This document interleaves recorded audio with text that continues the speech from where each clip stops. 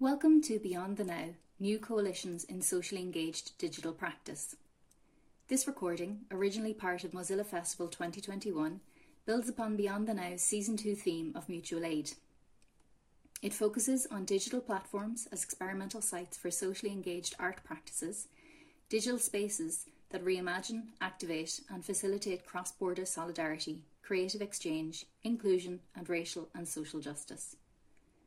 Panelists include Will Prescott from the Centre for Countering Digital Hate, Braybrooke, digital anthropologist and director of We and Us, and Abdullah Alkafri, dramaturge and director of Ettijahat Independent Culture, with facilitators Áine O'Brien from Counterpoints Arts and Ailbhe Murphy from Create. You're all very welcome to this session entitled Beyond the Now, New Coalitions in Socially Engaged Digital Practice. My name is Ailbhe Murphy and I am the director of Create, which is the National Development Agency for Collaborative Arts in Ireland. And together with my co-host Áine O'Brien, who is the curator of learning and research and co-founder of Counterpoints Arts in London, we're really delighted to be hosting tonight's discussion. And before I hand over to Áine, who's going to be introducing the speakers and chairing the discussion, let me just maybe give you a brief context to Beyond the Now. So Beyond the Now is a syndicated social practice platform, and it aims to open up new creative, cultural and political affinities for a post-pandemic world. And we came together as a partner network last year in 2020, and as well as Creating Counterpoints Arts, the other partners are Ettijahat in Beirut, and we have Abdullah here with us this evening, Co-Culture in Berlin, Open University, and Kim is with us here too, and Plymouth School of Art in the UK, and also Mozilla Festival.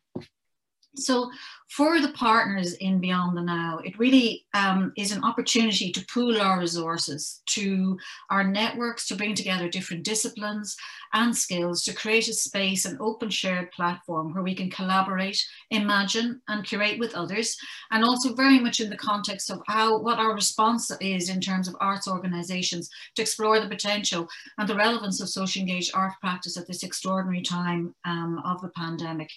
And we're really also bringing together critical voices from across our communities and medias, and we do see it very much as a global platform.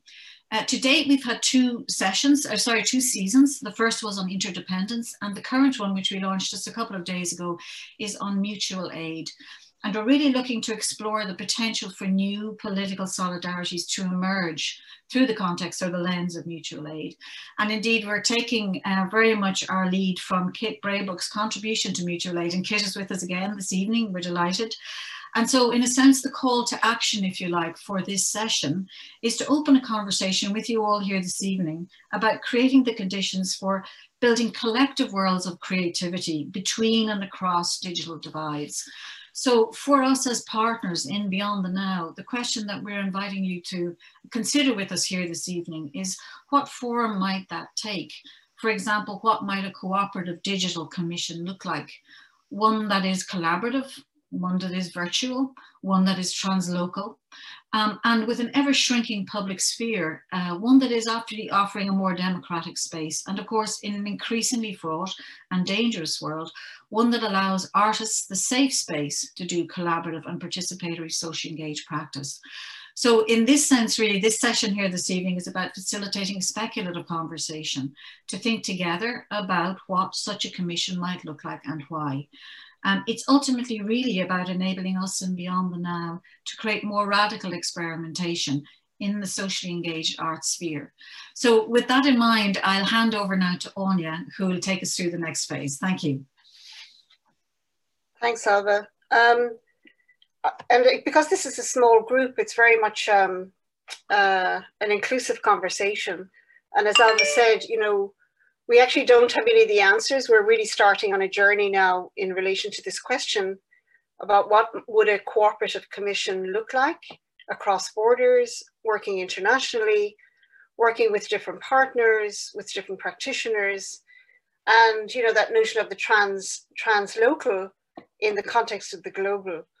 But I suppose part of the framing of this desire to embark on some kind of exploratory commission is, you know, where are we positioned in terms of this context of COVID, and what might we imagine to be a post-pandemic world. So this evening, the three panelists are going to speak to those set of questions, but from very different perspectives. So in that sense, we're kind of really interested to hear from you as well about what you've heard tonight and how you might bring different things to the table.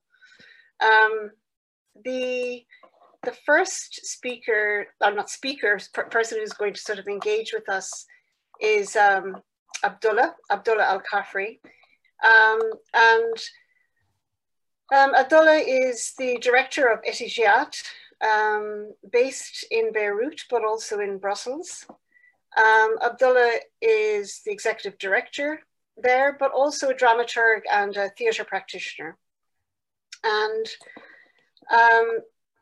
there is a context, I think, for what Abdullah brings to the table, and I just want to sort of foreground a publication that has come out of our Ettijahat literally the last week or so, called Art and Uncertainty, Designing Interventions in Times of Crises. And I think what's really interesting about Beyond the Now is that we're all very different partners working in different locations with different sets of questions and different sets of challenges. And I just want to take a little quote from that book, Abdullah, just as a prompt for you to chat about some of the questions that we've spoken about in relation to this session. And I start, the widespread use of culture and the arts to engage displaced Syrian communities began in 2013. Since then, there has been a growing need for frameworks that support the development and implementation of sustainable models to help emerging artistic initiatives in order to enhance the role of arts in social change. Key to this is the design process, what it is, what it might be, the need to create spaces that encourage the development of initiatives and aesthetic models that are capable of responding to the current situation and to the idea of exile. And there was a really interesting way of framing this kind of question of how we design commissions, but also how do we design commissions so that they're sustainable, but also how do we design commissions together so that we are embracing this more long-term notion of the idea of exile. So over to you, Abdullah. Áine, thank you very much, and good evening, everyone. It's really glad to be with you. And as Áine mentioned, maybe this is a small group, so it's really will be about sharing ideas and reflections, which is also at the heart of Beyond the Now. And I just remembered when we started the conversation about Beyond the Now, Áine, I think none of us would consider that we will be still in our apartments after 1 year from ahead. So this Beyond the Now, it's still so relevant. And I still remember when the first time I used the word post-pandemic. At that time, it was a new term for me even. Now I still believe that it's still a long way to arrive at in a way or other, even with the vaccine. However, there is many other narratives that they came in our reality, and in a way or other, being operating or working from Lebanon, the experience of this year about being under the pandemic and using the digital platforms, on the first hand, it comes with a lot of solutions, let's say, for dealing with the pandemic, but also it raises more and more questions about the uncertainty, about the safety, about the connection, since also being, or I think all of you are aware to the context of Lebanon and Syria, where most of our work is coming, which is doubled or tripled crisis in a way or other. So the experience itself, or dealing with a digital platform within this context, is very important, because also it raised the question of to which extent we can shift the using of the digital sphere to a kind of public sphere. The public sphere itself in the Arab region, and specifically in Lebanon and Syria, also is occupied from different levels of powers. And also it raised the question of safety and protection in a way or other. And this is where I believe this year really it helped in a way or other to relook at the work of, or the conversation about the safety, and to which extent we can shift the conversation from using digital tools or mediums to consider digital sphere as a really public sphere or alternative public sphere. However, mentioning all of this and link this to the context of the pandemic, it raised another question about people who were really for many years under forced lockdown that they are facing in Syria or in Lebanon or other countries in Egypt or in Yemen, and they, in a way or other, they were not able to communicate or to be connected due to the restrictions on travel, due to the restrictions or mobility, but also due to the control from the local authorities. And I think this is one of the rare moments where I believed, or I saw that we can all together being on one platform and raising questions about the digital sphere as a public sphere and be connected the same way we do at that. However, also all of this came with an assumption that there is a kind of accessibility for this digital sphere, but in reality, all of us know that 30% of the people around the world, they don't have access to internet, and if they have it, there is a kind of limits or things. Those questions are really at the heart of our work as an organization working to support artists and practitioners, and part of it is about community and community engaged artists in a way or other. And we saw, like everyone also around the world, that there is really a huge challenge when it comes also to artists. They would like to continue working with communities if the communities do not have the access to the connection, or we are not experienced enough to deal with such crisis since the pandemic in a way or other, all this 1 year experience, it really destroys to a certain limit the meaning of the community. So how to bring all of this, or how we can in a way or other deal with it, adding to this what I just mentioned at the moment about the safety, about the accessibility, and about also the need to use the digital sphere not as a tool rather than as a sphere, as a public sphere in a way or other. In this regard, the same publication Áine just mentioned, it came. So when we start thinking of this publication, we really were seeing that there is a lot of interesting achievements or contribution from the artists in Syria and Lebanon and other places in the region could be worth to be shared with other places. And also there is a lot from different places. It's really worth to consider and to be shared. This is where we start thinking of this publication.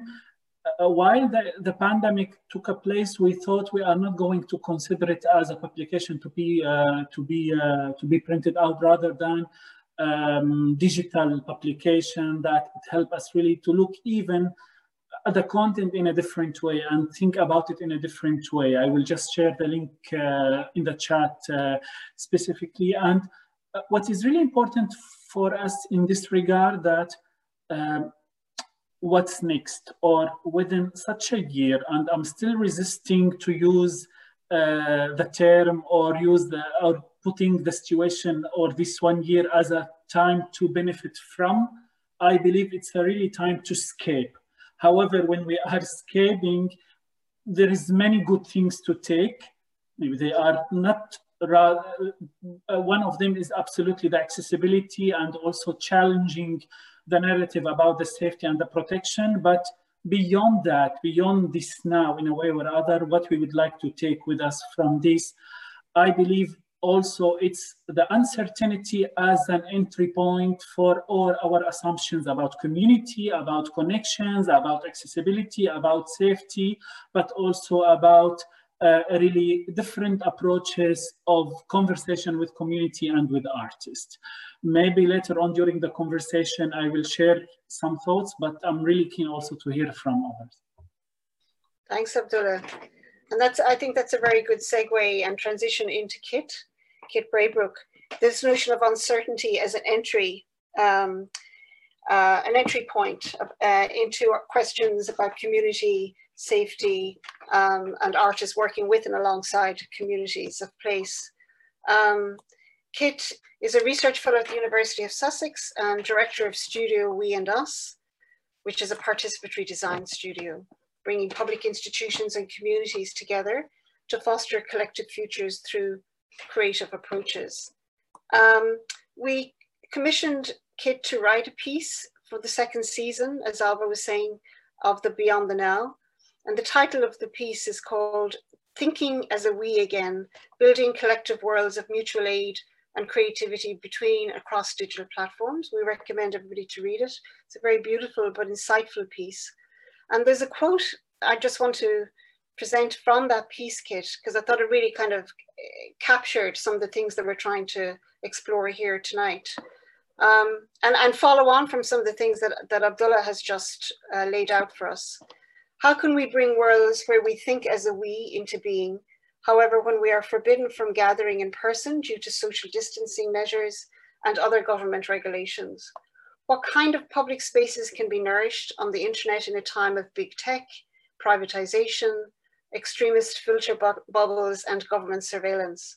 Despite the considerable challenges, the possibilities for world building in digital environments are plentiful.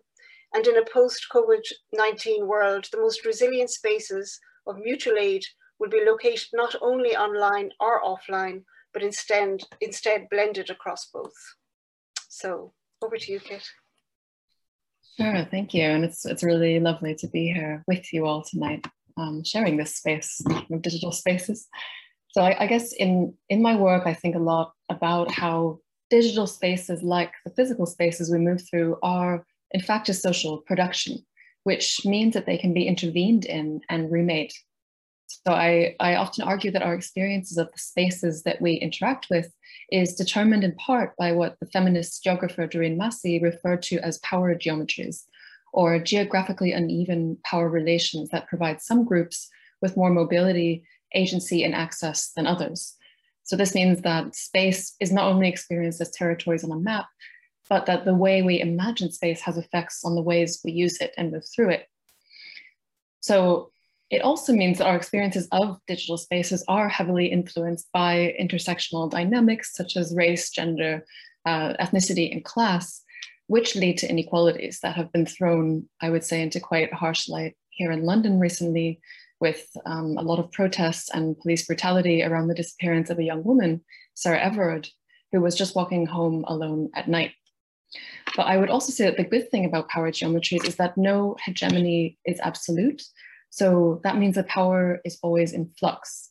And we have it in our collective hands to resist, we have the power to resist the dominance of a certain kind of space by transforming space in ways that we want it to exist as, and by taking spaces back, and in particular digital spaces.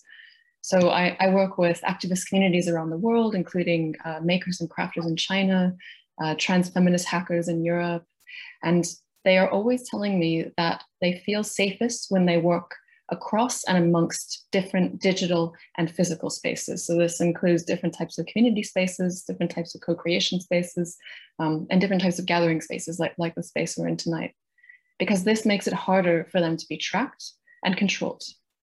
In China, for example, I was working with a group of artists who engage in what I have called placeless making, because they work to playfully subvert the censorship algorithms that are built into apps that exist behind the Great Firewall of China, like WeChat, which is sort of China's version of WhatsApp. And they do this through creative methods like the exchange of stickers or GIFs with political messages that are embedded and look like a meme, that actually inside the meme is sort of a subversive message. And I've also seen alternative spaces founded by local communities to provide more inclusive learning and making environments for creative digital experimentation. I often cite the feminist hack space called Miss Balthazar's Laboratory, and it's in Vienna, and it's actually been running since 2008, and it's still going strong. So I think the more that we amplify and share the existence of these types of alternative spaces for more subversive co-creation to happen, the more we give them power and the more we realize that we too can build spaces like this of our own. Thanks, Kit. And the final person to speak or just pose a certain set of questions for us is Will. Will is standing in for Imran from the Center for Countering Digital Hate. And Will, I mean, looking at your website earlier, I thought it was quite interesting in the way that you sort of, not so much compliment, but the way in which you sort of situate yourself beside Abdullah and Kit in terms of what they do. And I think, having you on the panel comes out of a conversation that we had with Imran a long time ago about, how might the Centre for Countering Digital Hate work with artists, and is that a viability? Is that possible? How might that happen? And I think what's interesting, following on from what Kit said about, these issues of power geometries and how you engage with them or how you counter them, is what the Centre for Countering Digital Hate does. Just a very quick quote. Digital spaces forming an important new plane of human existence have been colonized, and their unique dynamics exploited by fringe movements that instrumentalize hate and misinformation. These movements are opportunistic, agile, and confident in exerting influence and persuading people. And from our conversations with Imran, he explained to us how the centre sort of goes after what he calls bad actors in the digital plane, and sort of try to push them off platforms and open up other spaces for other communities to engage. So perhaps you can give us a sense of what the centre is doing and how any kind of conversation might emerge between sort of artists, artist organizations, and others in relation to the centre's work. Yeah, thank you. So I think that's a good introduction. I think that what we do is quite different, but part of the reason that we work to tackle bad actors who are seeking to create intolerance and push people off platforms or silence them and create the what we often see as being quite negative and unwelcoming digital spaces. We're really trying to push back on that, and I think that that's the work we're doing is about sort of creating space for digital environments to be much more sort of welcoming and places for creativity and collaboration. I think that the challenge posed at the moment is about how we can together sort of carry on and give support to each other in the face of this challenge, and I think that we need to understand firstly why this is happening. And when we set up the centre 18 months ago, initially it was to understand what was going on and what we saw as going wrong, why that was occurring, so we could change our sort of behaviour accordingly. I think Abdullah said that the digital sphere is becoming the public sphere, or is becoming the public sphere. I think that's increasingly true certainly, understand around the world there are different levels of internet access, but where we focus our work in the UK and Britain, I think it has emerged as an alternative public sphere, but the rules of physics for how you engage in society, how you engage in this new public sphere, are a bit different to how we engage with each other in the offline world. And so I think the first step is to understand those physics, and then how we need to adapt our behaviour to ensure that the social norms that we've sort of been developing, particularly over the last century, and how previously oppressed groups have managed to sort of gain a voice for themselves in that offline space. We need to make sure that they are that progress isn't now being reversed in the online world. So I think just to give you a couple of examples what I mean by the different physics, rules of physics, if you if you're with a group of friends and someone says something transgressive or offensive in a social setting, you might feel able and comfortable to call them out. You might do it if it was a stranger coming up to you in that setting, to sort of tell that person that that's not acceptable behaviour in society.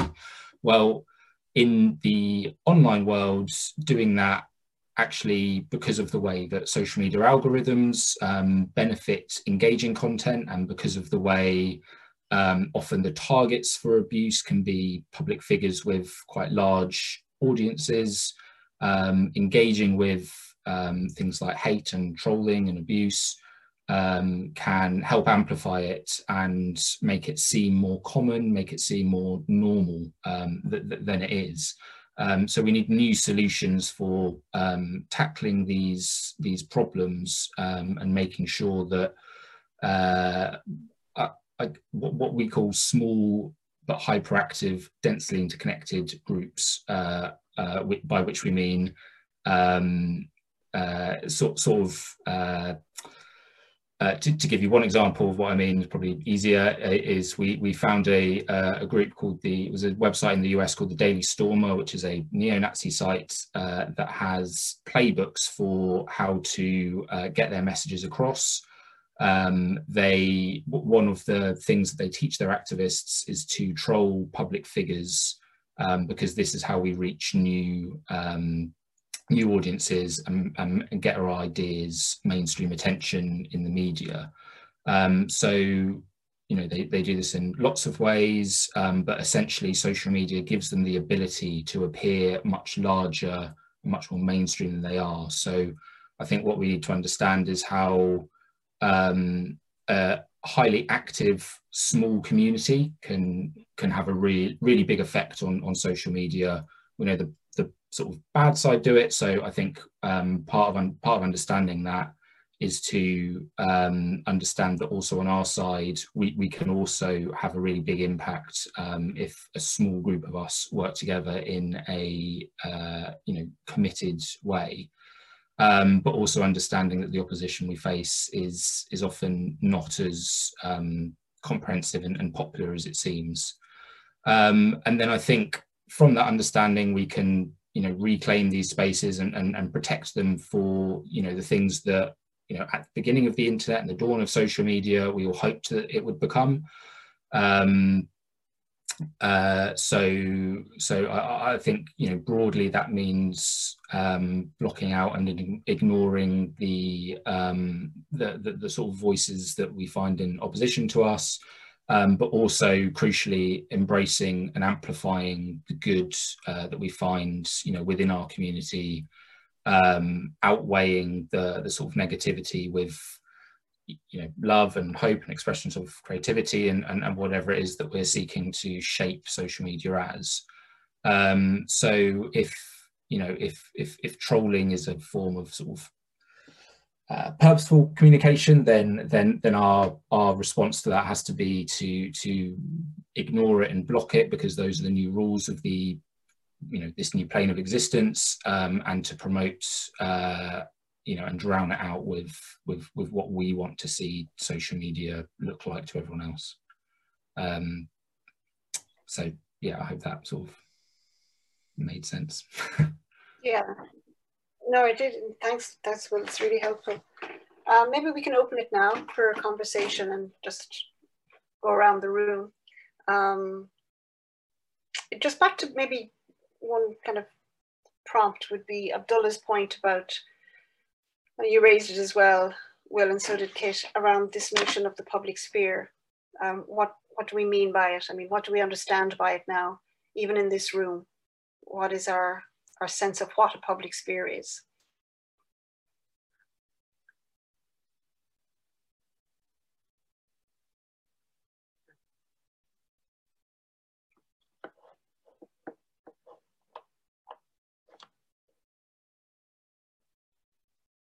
Okay, yeah. Kim? Sorry, I was struggling with the mute button, which isn't very impressive. Hi, everyone. Thank you for all of those presentations. Really, really interesting. I've got more than one question, but I'll just start with one response that picks up on what Áine was saying. So I think that I'm thinking about what a public sphere, what I would see, how an idea about the public sphere might be framed around the different issues that are raised and cross-cutting the different kind of discussions or different statements we've just heard. And I'm wondering something about how kind of criticality sits here. One of the things I guess we're all looking at in relationship to the points that are being raised and about wanting a safer internet is partly the fact that it's polarizing potentially, as I think Will was describing there are kind of polarizing tendencies built into the kind of digital architecture. So I'm kind of wondering, yeah, you know, we're kind of, one strategy for responding to that is to kind of create a positive space, and that makes a lot of sense. You know, it kind of affirms a certain type of values, a certain type of atmosphere, you know, that we want to kind of create. But is there a risk that we're still somehow being determined by the role of the troll, you know, which is again its own type of strategy to manipulate and kind of try and you know, create attention, or kind of an economy of tension around certain sorts of polarizing views and hate speech, you know. But what I'm trying to say, sorry, actually I'll try and make it a bit more clear, is that in that need to counter that with affirmation, do we lose a space of criticality? You know, that there is some need for, you know, sometimes for tension, sometimes for in a fully functioning public sphere for kind of disagreement. And is it that you know, I'm just wondering where that sits in this kind of range of problems. I don't know, I guess it's a question for Will, whether he has a thought on that, but obviously for anybody.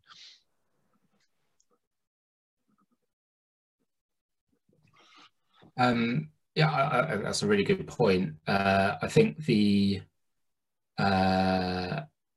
so I think the issue really is sort of what sits behind the actions of people online, which is the structure and of the systems, right? So how you know, why is it that social media conversations and debates and discussions, which, you know, are crucial in democracy and liberal societies, become so antagonistic and often, you know, hateful or completely dismissive of each other so quickly?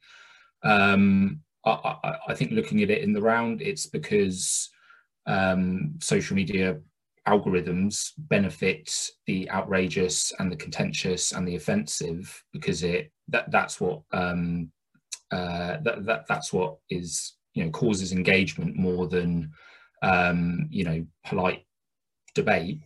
And you know, algorithms are geared to amplify and promote through our news feeds the you know, the stuff that's going to gain a lot of engagement. That's often not the what would you promote if you want to promote good debate in civil society. But that's what it benefits, because that's what keeps people on the platform. And if you keep users on the platform, you can serve them advertising, and that's the business model of all social media. So in an ideal world, I think that would be different, and perhaps, you know, at some point down the line that can be created. But for, you know, really what I was saying was more about what the rules of engagement need to be on existing social media, given the reality of it today. But I agree, ideally we'd have a much more kind of, you know, the ability to talk to each other and disagree without you know, throwing names and other worse things around each other. But unfortunately at the moment that's quite few and far between, quite difficult.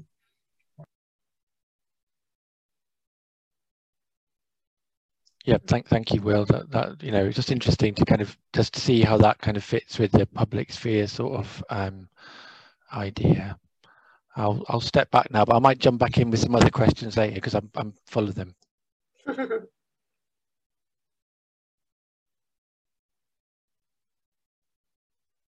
I think, Abdullah, do you have your hand up? You know, this is also part of the techniques. Now we have to raise our hands in this way, which is terrible. I'm dying to be able to do that again in indirect way, not through like connections when we used to do it. I just would like to add on what Will mentioned, and also part of the conversation referring to what Kim raised, which is I believe it's extremely important and relevant. From my experience, and I'm here sharing just some ideas with you, a very essential part of how our perspective regarding the digital versus like the physical things in my experience in Lebanon or Syria, that most of the time we were considering the digital conversation as it's like the alternative one or like the non-formal one. And it was a very important point for us within our relationships to everything we do. For example, if we would like to meet with artists, that there is a dangerous of meeting them physicality, so let's do the digital conversation in a way or other, or use all of this. And suddenly, we just saw that we don't have any more options at the moment. So this is like the new reality. And in a way or other, we are really as in like informal, we are like non-formal institutions or working with independent artists. We just start to raise questions about which extent the all mediums we use in this digital world is really resemble us or part of our everyday life. Just example, every time we are doing any post in Facebook has the word social, it will be, there is a disclaimer about, okay, we need to review this point and it's banned from publishing things and we have to review, and then we have to do a kind of disclaimer for all of this and explain. And it's the same question about all the medium we use, to which extent really we got enough time to raise questions about the rationale of it or about the ethical question that is related to that, and to which extent we will be able to contribute in this regard to create really at the end an environment that it resembles our standards or our way of thinking. We don't have this space yet. I'm always link this conversation to the urge of decolonizing such a space with all the know-how, with all the conversation, with all the space. And when I'm saying decolonizing, I'm not talking about East-West, I'm talking about really formal, that includes like this huge institution and us. This is what really I mean in this decolonizing. It's not anymore about the same geography conversation or geopolitics, because this is one of the interesting things about really how really all our conversation, like even for us, it's becoming within the digital conversation, it's beyond the geography in a way or other, which is, I believe it's important and it's stringent and it's really worth it to reconsider and to look at it when we are considering all of this. Here also, I would like to refer to a very interesting conversation in this regard. Kate, Áine, and myself, we had a few months ago about creating a kind of digital fellowship program for protecting artists at risk. The assumption for us, how really to rethink about the concept of safe haven in a digital way of creating alternative spaces for artists who are at risk, and to see how we can provide them in a something, developing a little bit the conversation of the safe haven that everybody is familiar to, and to see where we can use really the difficulty of the pandemic in a different way. This is something is still ongoing, and I'm just referring to that as a one way of really to contribute to all this conversation. The only challenge really, I believe at that level, that the overwhelming that all of us really is going through. We are not having enough time to observe, look, and bringing this criticality to everything we do. And here I'm referring to what we do like as an organization. For example, we took the decision that we will not be sharing any more content as a free content from artists we support, because we have the belief that suddenly there is a huge need really to breathe out and to look what is really exists and thinking in a different way of engaging. The same way, and here also I would like to refer to something very specific, that one year ago, there was a beautiful campaign coming from a performing art organization, about there is a huge need to keep the stage alive. And at the beginning, I really like it. And then more and more, I have more concern about, okay, here another concrete example of shifting the focus from something about meeting and engaging to something digital, it doesn't fit the medium of the performing art, but we did not have enough time to raise about, okay, such a slogan about keeping the stage alive. It comes with the huge consequences about the content itself, the medium itself, the way of communication, the recipient, but all what I mentioned at the moment also, it requires more time. It seems that it's really hard to resist or to be part of raising question about reflections, because nobody has such an experience with dealing with such a pandemic in a way or other. In Arabic, even we don't have a different words for epidemic from the pandemic. So it took us really even like quite times to find the right moment to use, okay, what does it mean when we are using this word? So I believe really, I'm just sharing all of this to see, one of the actions we can consider maybe is really to look about how to have more time for looking at all of this and really to be engaged with it in a critical level to see, okay, what does it mean all of this in this regard, and what we will take with us after this experience for continue and developing what we mentioned. Thanks, Abdullah. Kate, did you want to follow up on that? You know, given the application project that Abdullah mentioned. Yeah, I think what Abdullah is saying was making me sort of recall the concept of the temporary autonomous zone, or TAZ, by Hakam Bey, the sort of old school hacker back in the day. And what he was arguing for was the creation of alternative spaces that were on the go, that were roaming, that were temporary, as sort of a response to late stage capitalism, where everything online would inevitably be commodified and locked down. So as sort of a way to avoid this, by making a series of temporary autonomous spaces where a community moves between different sort of digital and material forms and communities and environments, that you are more resilient.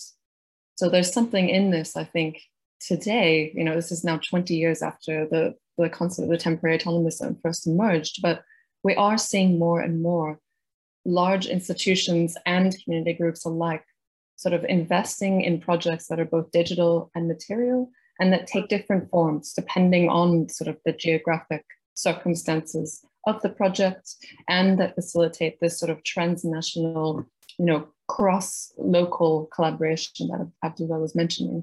So the TransHack Feminist Project, for example, it's called the Open Source Speculum, and it's a part of a DIY women's health technology kit, which has a variety of different technologies that you can fabricate at home to, you know, I guess, be more informed about your health if you feel unsafe in mainstream medical environments for a variety of reasons. And it's now been acquired by the Victoria and Albert Museum in London as part of its rapid response collection, because they believe it's a notable artifact which works both in material and digital forms. And so the project's co-founder is named Kyle Kinky, and she's discussed the philosophy behind this sort of digital material co-creative thing that's moving between different communities all the time and continually being redeveloped and always taking on new forms depending on what the communities need. And she said that there was a book called the Malleus Maleficarium. You guys know about this? The Hammer of the Witches. And it was the best known treatise on witchcraft that was ever written by a Catholic clergyman in history. It was written sometime in the 1400s. And basically it had extensive instructions on how to kill women who were deemed to be witches.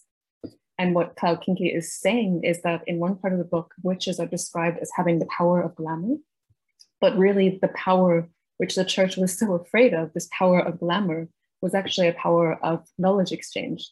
So of exchanging discourse, of exchanging ideas, of moving between spaces, in this case, alternative spaces for and by women, for sharing and making together. And I would say this is the kind of thing that we are here to rebuild now in this sort of blended digital material territories that we're working within. And these are the most exciting projects that I guess I'm seeing at the moment, is these projects that do blend sort of a variety of territories and environments to co-create. Interesting. Yeah, and the notes are interesting as well. Justin has just said that He's inspired by Taz as part of his work with festivals, yeah. But also the reference that you gave there, Kit, he's learned about it from the Pussy Riot video as well. But I think it's a really, I don't know what time we've left, Ava. Are we going to be booted off this platform, or how does it work? I'm not quite sure what happens, but we finish it in about 15 minutes. We've got about 13 minutes. Yeah, we're good. We're good for a while, yeah. Yeah. Let me just cluster some of those points and then we can go back around and people can jump in. I think, Abdullah, your point, I think, is really well taken with regard to the lack of time to reflect on what Kim is talking about in terms of the need for criticality, or to open up spaces for criticality. But in the period of COVID, but not just COVID, because for you, it's been going on for a long time, for 10 years, right? And that was the whole point of the application. You know, the lockdown has been going on for much longer for other people in other places. So how do we, and this may be a kind of a form of our call to action, is how do we create that kind of slowness online, where we're creating these spaces that are critically safe to allow for those conversations to emerge, and to create that kind of, you know, autonomous zone, that, you know, replication of these temporary autonomous zones that are networked, and that the knowledge transfer can be part of the commissioning process as well. So just to kind of get to that point in our conversation, because part of our challenge, our throw out to everybody from ourselves and beyond the now, is that obviously we need to really break the model of how we've been doing commissioning. It's not working. You know, for some of us, it's not working for a whole range of reasons. Indeed, Áine, I agree with you, and I believe we are exploring. Nobody is really experienced with such a challenge in a way or other. One of the few things that we are taking with that, we are more and more within the belief that like the post-pandemic reality, it's really not about coming back to what we used to in a way or other. It's about a different reality. This is, we believe it could be a good entry point for a conversation, and our belief that all our assumptions about the protection and safety narrative, they should be revised in a way or other. It's really something, it deserves to be considered. What does it mean to be safe? Or what's really meaning about the assumption that, yeah, the protection and the safety, and where in a way or other could use all of this as an entry point for more solidarity, but solidarity in actions, let's say, in a way or other, where we are really seeing more and more what is happening in France or in Brussels, where I am here. It resembles what's happening in Beirut or in Damascus or in Singapore. I believe really we have an opportunity here in really seeing that, yes, at the end, all of us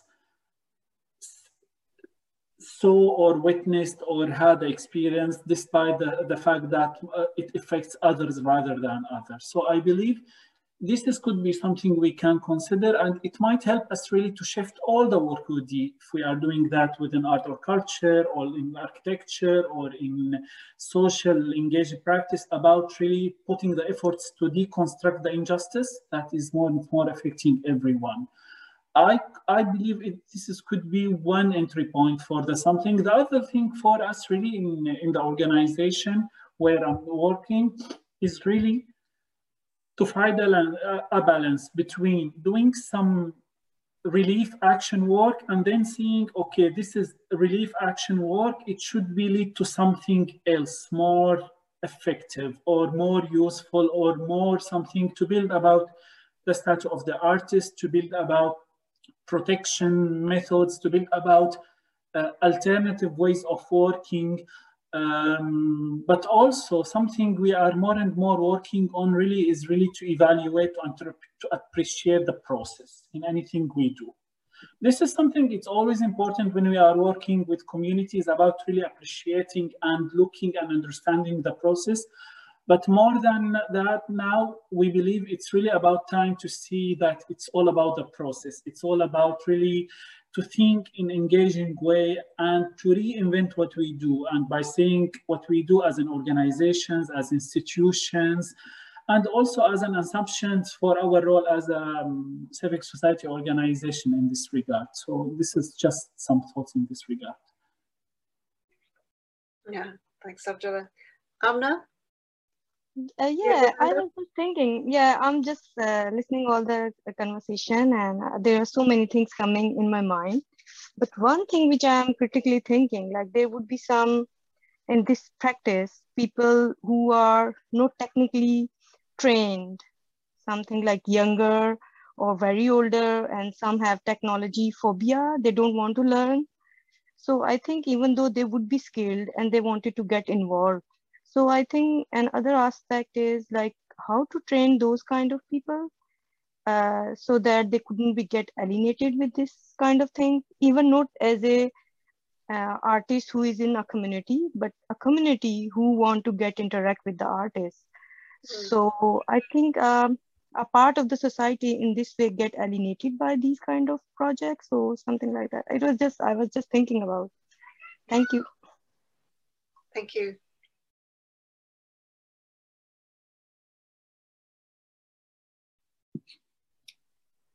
Ailbhe? I was just, a lot of what you were speaking to, Kit, really, I think sets a series of challenges in relation to this question of, let's say, commissioning, because what we're getting a strong sense of, and it's what's really interesting, and it's why we're here in MozFest, is that sense of, the agility or, temporary autonomous zones, or the principle of open source, that sense of diffused practice, high degrees of cooperative work, great solidarity across networks. And for me, and I think for us in Beyond the Now, as we're thinking about these modes of commissioning, it requires and demands a certain diffusion of a sense of ownership that comes with the commissioning process by and large, which may emanate from a large, let's say, an art institution, or like a sense of kind of the cultural capital that comes with a particular artist, or a particular, the monumentalization of the commissioning process, as it were. So I think what's really interesting for us to be in this sort of these kinds of conversations and discussions is that we really have to rethink that model, and we have to think about how it is that we create the conditions for that kind of porous, diffuse, creative work that works across networks, that isn't recognizable perhaps in the same way as a more traditional commissioning models. And I think this is really interesting. So to Abdullah and to Kit and to Will, indeed, in terms of like, how do we create these safe spaces? These are very pertinent questions for any of us in either small arts organizations, and for all of us in those small arts organizations, our paths inevitably cross with large scale arts institutions, which of course work a lot more slowly. So I think there's a lot that we have to rethink based on some of these questions, in good ways, in very challenging, enriching, dynamic ways.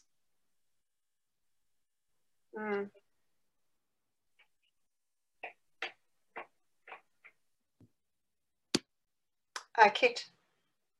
Yeah, just really quickly, then Kim, you should ask your question. But I guess I was just sort of riffing off what you've just said, that it really does feel like right now we have a year of learning under our belts. We've all experimented now with various types of digital tools and spaces that maybe we weren't so comfortable with at first, and now we're sort of old hands in. But by virtue of being here in this space, sharing a Zoom together, we're already so much more privileged than so many people who have not gotten to this level yet of sort of digital fluency. And I think therefore we have quite a responsibility to keep experimenting, to keep learning more tools. Whenever you hear about a new gathering space or a new platform or a new app that might work for your communities, to try it out, because eventually we will all have sort of, I guess, a toolkit of various spaces and platforms that we can use for different communities we work with that will feel safe for them. And I think the more we're aware of, the more we'll reuse and the more we can share. And especially when they're open source tools, the more people that use them, the better developed they will be. So yeah, I personally am always trying to learn more new platforms, and there's always more to learn there. Kit, I wonder, could you put the link into your COVID resource kit, the toolkit? Yeah, so the COVID Creators Toolkit is a good example of just a bunch of people getting together who were trying to experiment with digital tools to put all of our practices online as creative practitioners. And yeah, it's quite a nice resource now, which you're all welcome to add tools or things to that you use that you see aren't on that list. Because yeah, the more lists we compile, the better, I think, to keep sharing our knowledge. Great, thank you. Kim, you had a question? Yeah, sure. I mean, I think as I said before, I think there's so many interesting things that are coming from this conversation.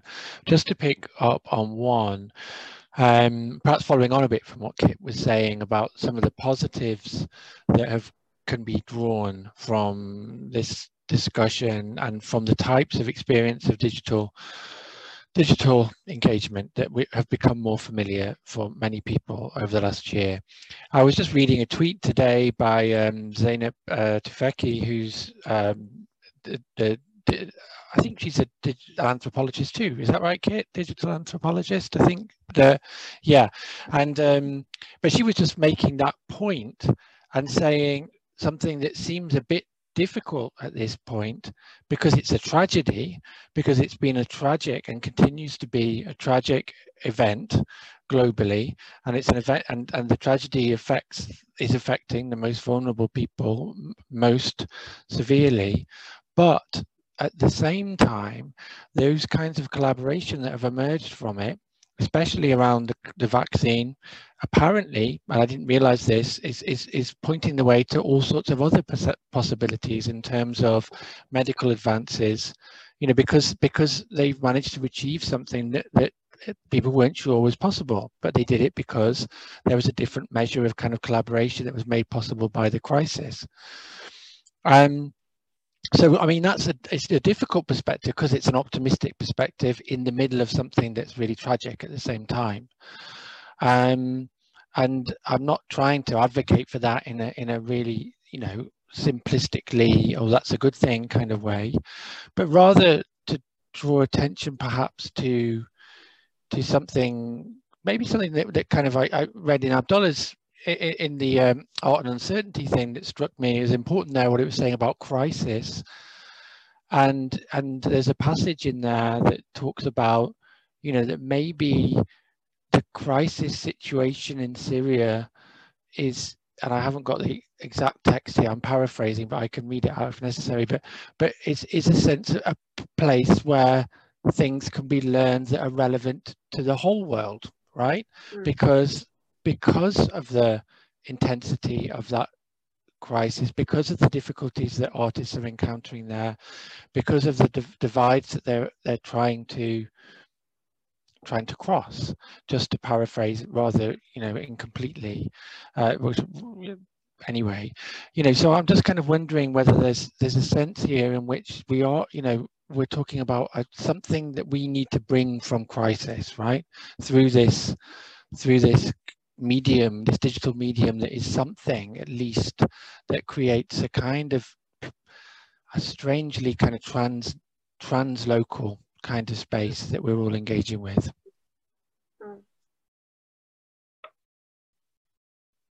And we run out of time. Sorry, are we going to be? I'm sorry too, because I ended up speaking long. This is the problem with technology. All the goodbyes that take forever. At least in Ireland. At least in Ireland they do. It doesn't work online. You're just kind of pushed off the platform. Is that the case, Ailbhe? Are we going to be pushed off? Do we have to finish? I don't know what happens. I don't know what happens, but we're at our 21:15, so we do get bumped off. We'll know why. Yeah. Just on that point, I think just back to Abdullah. I don't know, Abdullah, whether you could point us to that most recent piece of work that you've produced in Ettijahat, along with others. I've forgotten the title of it, but it's about that kind of space between tangible and intangible heritage, which is a term that's used a lot. But it's a I just saw the clip of the film, and it's extraordinarily moving because it's kind of an elegy for a lost world, but also an embrace of a new world.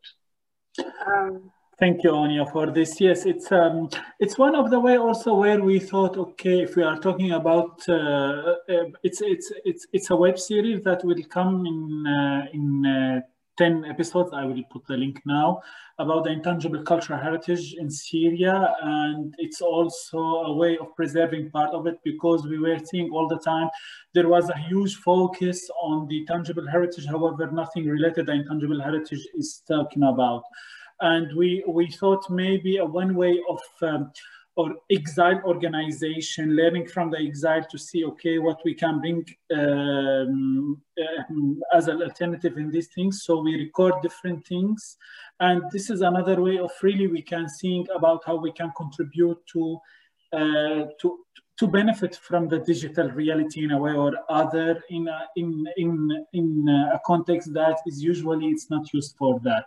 I will put the links. It's coming very soon. It will be translated also with interpretation into English, and all the material we use, of course, it's under the Creative Commons license so it's accessible. Thanks, Abdullah. I think we've reached the end of our conversation because people are leaving. It's been really interesting, nicely slow, but also enough time, I think, to kind of come away and think about the next actions. I'm not quite sure how I think the best thing to do, we were talking about this earlier, is that people stay in touch with Beyond the Now. You have the link there in the chat.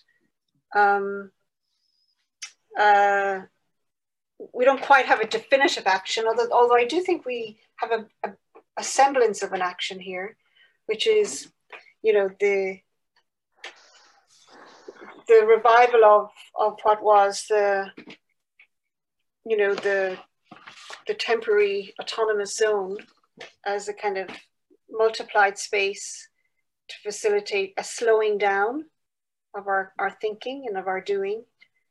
That is translocal, but also enables us to share skills, knowledge, ways of doing without anything being too concrete or us having to rush to the finish line. But I am struck by Abdullah's point about, you know, the need to radically change almost everything. The architecture, the infrastructures, the civic society, the whole gamut. Ailbhe, did you want to finish on anything? Well, I just want to say thank you to Abdullah, to Will, and to Kit.